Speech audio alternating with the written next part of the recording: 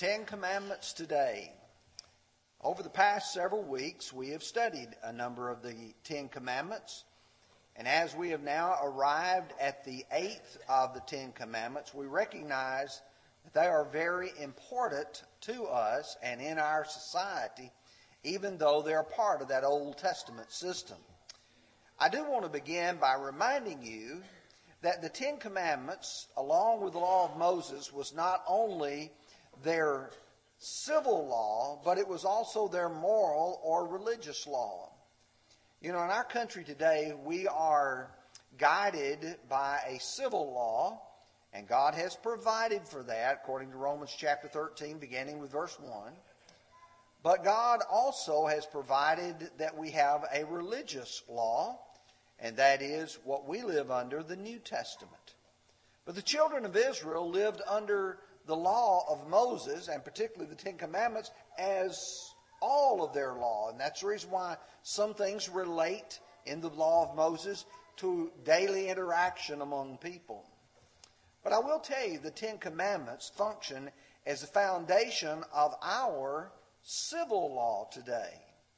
In fact, if you go to the hallowed halls of our nation's capital, you will find out that the very root system of our laws today is based upon the laws that are derived from Almighty God. In fact, if you will notice, as our founders began to state, they would say that all men are created equal and that they are endowed with their Creator with certain inalienable rights. You see, there was the appeal to the Creator. In fact, if you go to the Supreme Court, there is a frieze up on the wall that has Moses holding the Ten Commandments. And the reason why is because it has become a foundation for law. But we're living in a time when our country is going through an identity crisis. There have been a number of people who have tried to suggest now that God and religious basis has to be removed from all sources of our society. And that's the reason why you have our Supreme Court grappling with and not understanding how to address some questions like gay marriage. That's the reason why in 1973 they didn't have a full understanding of the unborn child. You see, our government is trying to have laws without God, and it's going to end up being an utter failure. In fact, if you try to attempt to divorce God from civil law, you will ultimately end up with anarchy. In fact, if you go to Judges 21 and verse 25, in those days there was no king in Israel. Everyone did what was right in his own eyes. That's very quickly where our country is headed. Where everyone is able to make his own decisions as to what would be right and what will be wrong. Right now, the questions are related to moral issues like gambling and murder, even though you might not want to call it that, with regards to abortion and infanticide and euthanasia. But it also is going to relate at some point in time to other things like theft. And when you go to the book of Deuteronomy, chapter 12 and verse 8, Moses has to say, "You shall not do it all as we're doing here today, every man doing what is right in his own eyes." That will not work. Jeremiah 10 and verse 23 says, "O Lord, I know the way of man. It is not a man who walks to direct his own steps." We need guidance from God. We need God's direction for us to live. So tonight, as we look at the eighth commandment, we're going to look, as we have in the previous ones, first of all, at the meaning of the command and then the message. Thou shalt not, or you shall not, is God's message to his people Israel. This was not ever given to those of us who are in the Lord's church, because we are not under the Old Testament law. Nor was it even given to Gentiles. This was Israel's covenant law. When he says you shall not, it means a prohibition. This is not a suggestion. This is something that you are not supposed to do, unlawful to practice. But then he uses the word steal. What does it mean to steal from someone else? The dictionary says to take another person's property without permission or legal right and without intending to return it. When you take something that does not belong to you and you do not return it, then that person has stolen from them. It's often used in the sense of something done secretly. You know, there is theft and there is robbery. Robbery is where you go to someone and you forcibly take it from them. That's also stealing. But many times it is used with regards to somebody who goes in and slips in quietly and takes something. Let me illustrate that to you from Genesis 31. Now Laban had gone to shear his sheep, and Rachel had stolen the household idols that were her father's. And Jacob stole away, unknown to Laban the Syrian, in that he did not tell him that he intended to flee. The word is used twice in this context. I think we can understand what Rachel did. She went in and she took her father's idols, the household gods. She stole them. In fact, she stored them in the seat of her animal. But it says Jacob stole away. That means he left without telling Laban that he was leaving. So the idea of secrecy was certainly involved. Now that's been very basic for the meaning of the commandment. I think you understand that. But even though this is one of the shortest verses in the Old Testament, the command is very short, very simple, and yet extremely profound. Just consider some of the things that the Old Testament talks about could be stolen. For instance, you could steal someone's possessions like their sheep or their oxen or other items. In Genesis 30, verse 33, so my righteousness will answer for me in the time to come when my wages or the subject of my wages comes before you. Everyone that is not speckled and spotted among the goats and brown among the lambs will be considered stolen if it is with me. This is Jacob saying to Laban, only certain color sheep, only certain color lambs will be considered to be mine. And if I've got one that's not mine, it'll be considered stolen. When you get to Exodus 22, and Moses begins to speak specifically about some individual laws, he says if a man steals an ox or a sheep and slaughters it or sells it, he shall restore 5 oxen for an ox and 4 sheep for a sheep. You understand that someone could go over and like cattle rustlers and be able to take someone else's livestock. You get to verse 7.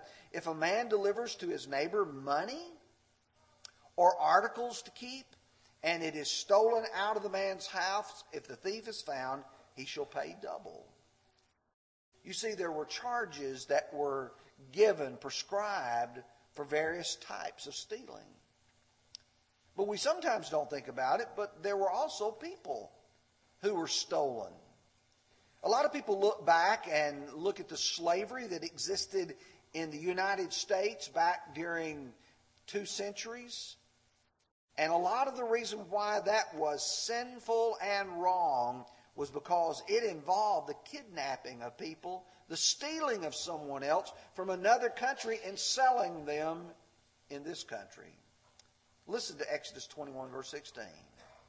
He who kidnaps a man and sells him, or if he is found in his hand, shall surely be put to death. You see, this is one of the crimes for which God says there will be capital punishment.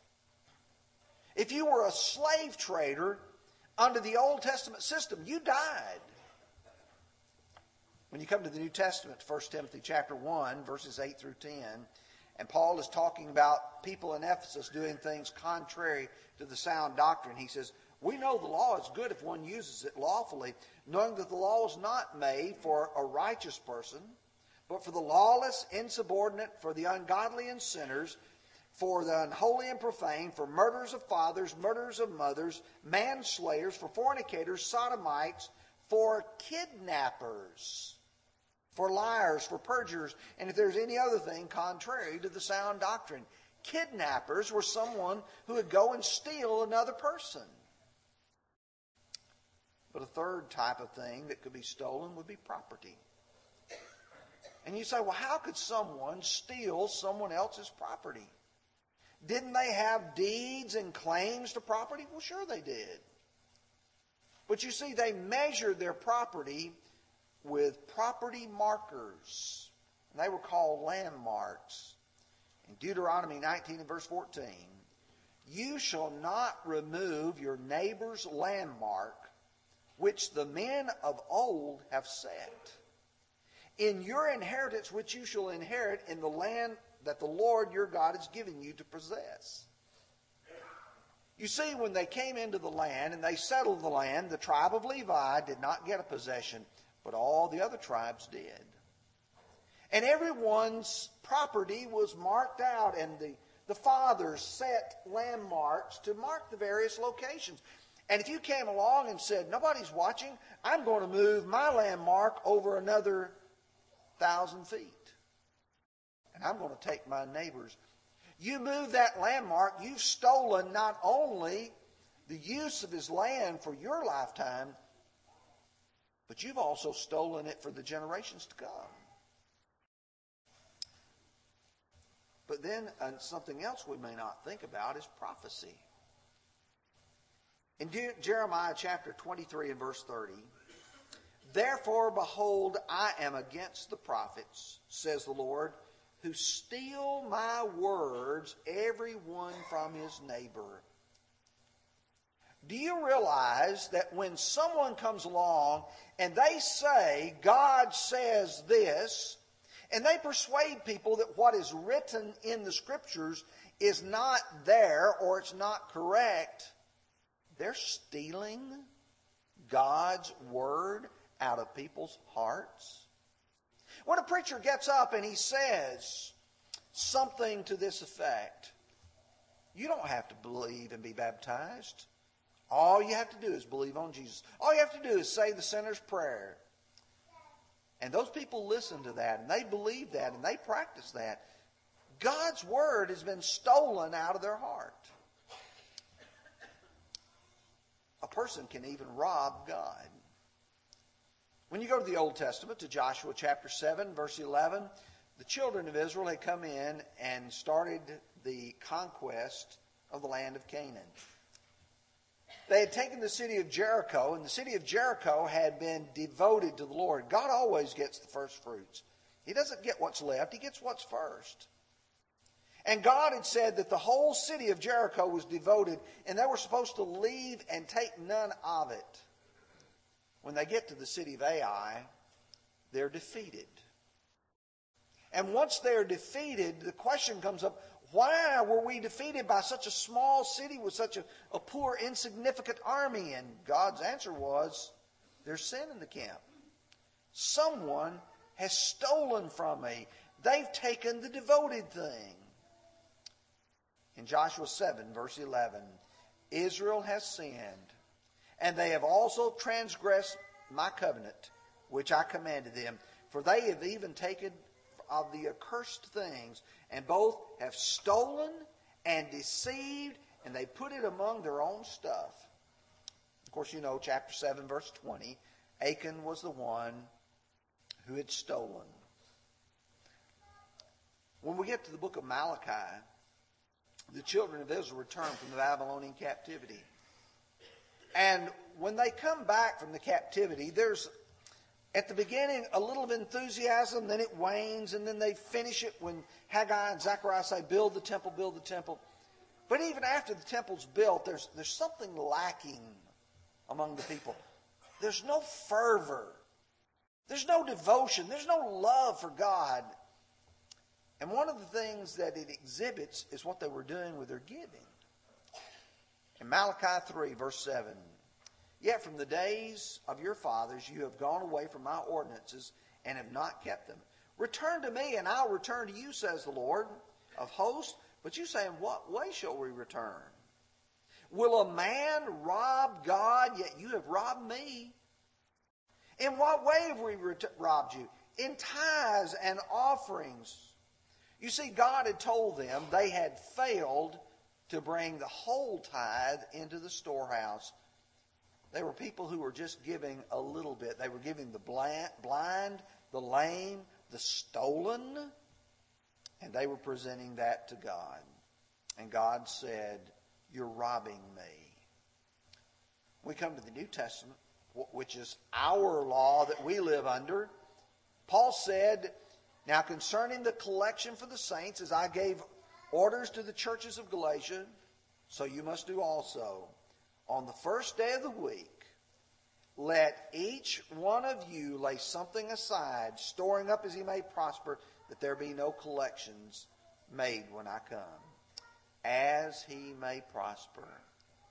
If I've been prospered this week and God has blessed me, then I have an obligation to give to God. And you know, some would never think, as the contribution plate is passed by, to reach in and grab a handful of cash and take it out and put it in their pocket. But when we fail to give to God, we're robbing Him. Just as certainly as if we were stealing out of the collection plate. Let's talk about some many ways that people steal today. We may not always think that some of these are significant, but let's talk about a few of those. It's time for school to be out, and I know there's some children who are studying for final exams. If you cheat by stealing the answers that go on a test, then you have stolen. They're not your answers, they're someone else's answers. And you've not studied and you've not gotten them the correct way. Stealing by false scales. In Leviticus 19, verse 36, "You shall have an honest scales, honest weight, an honest ephah, an honest hin. I am the Lord your God who brought you out of the land of Egypt." God said, I want you to deal with everybody honestly.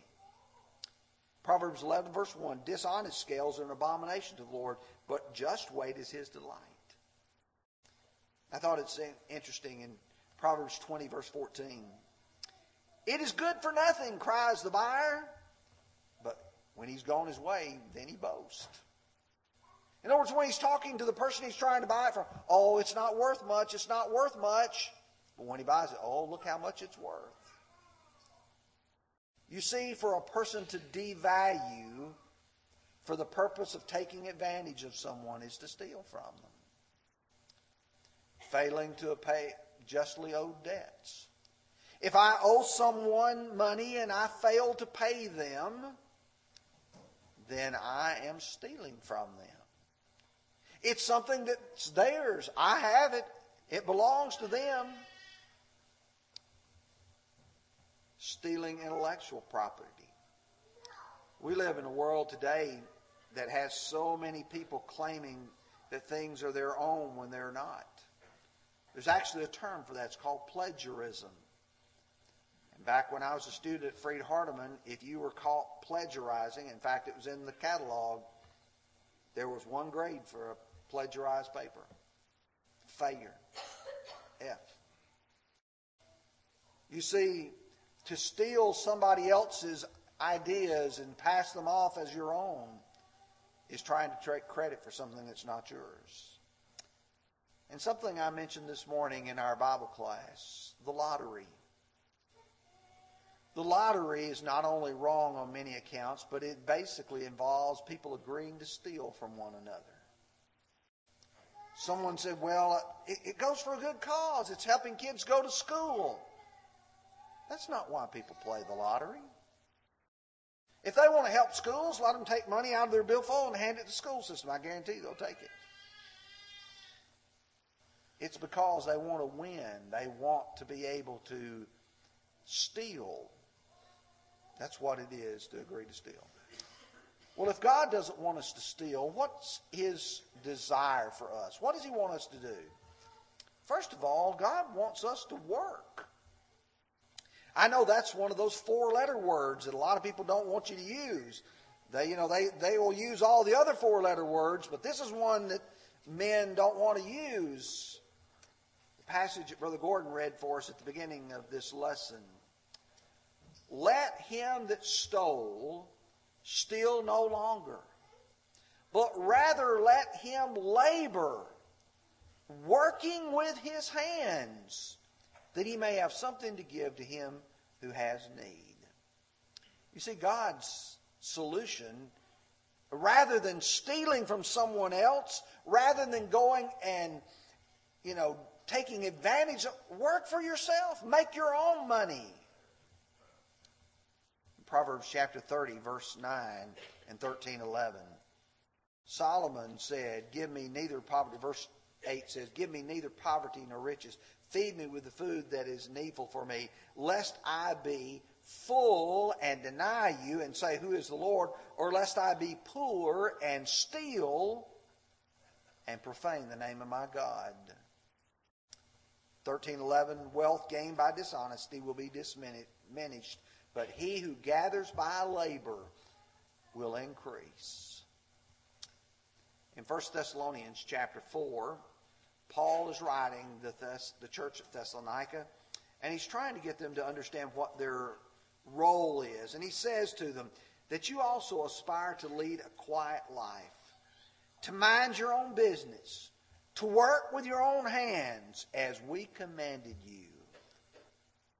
Evidently, some people didn't really get the message, because when he writes 2 Thessalonians chapter 3, he says, we command you, brethren, in the name of our Lord Jesus Christ, that you withdraw from every brother who walks disorderly and not according to the tradition which you received from us. For you yourselves know that you ought to follow us, for when we were not disorderly among you, nor did we eat anyone's bread for free of charge, but we worked with labor, toil, night and day, that we might not be a burden to any of you. And then verse 11, for we hear some that who walk among you in a disorderly manner, not working at all, but are busybodies. You see, they're not working. In God's plan, man was to work, not steal. But God's plan is also that man love. That's another one of those 4-letter words that people don't really appreciate today. When you go to Romans 13, 9 and 10, for the commandments, you shall not commit adultery, you shall not murder, you shall not steal, you shall not bear false witness, you shall not covet. If there's any other commandment is summed up in this saying, namely, you shall love your neighbor as yourself. Love does no harm to his neighbor. Therefore, love is the fulfillment of the law. If I think enough of you, I won't steal from you.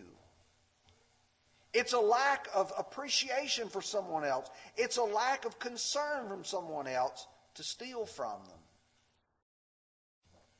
Matthew 7:12, therefore, as you would that men do to you, do also to them, for this is the law and the prophets.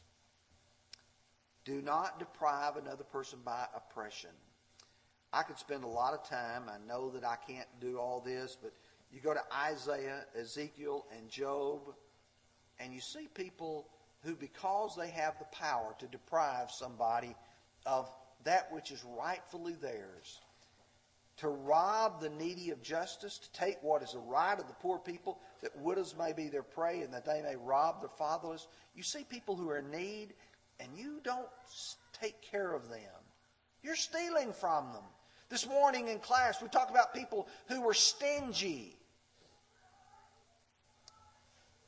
In Job 24, verses 2 through 4, Job said, some remove landmarks, they seize flocks violently, feed on themselves, they drive away the donkey of the fatherless, they take the widow's ox as a pledge, they push the needy off the road, and the poor of the land are forced to hide.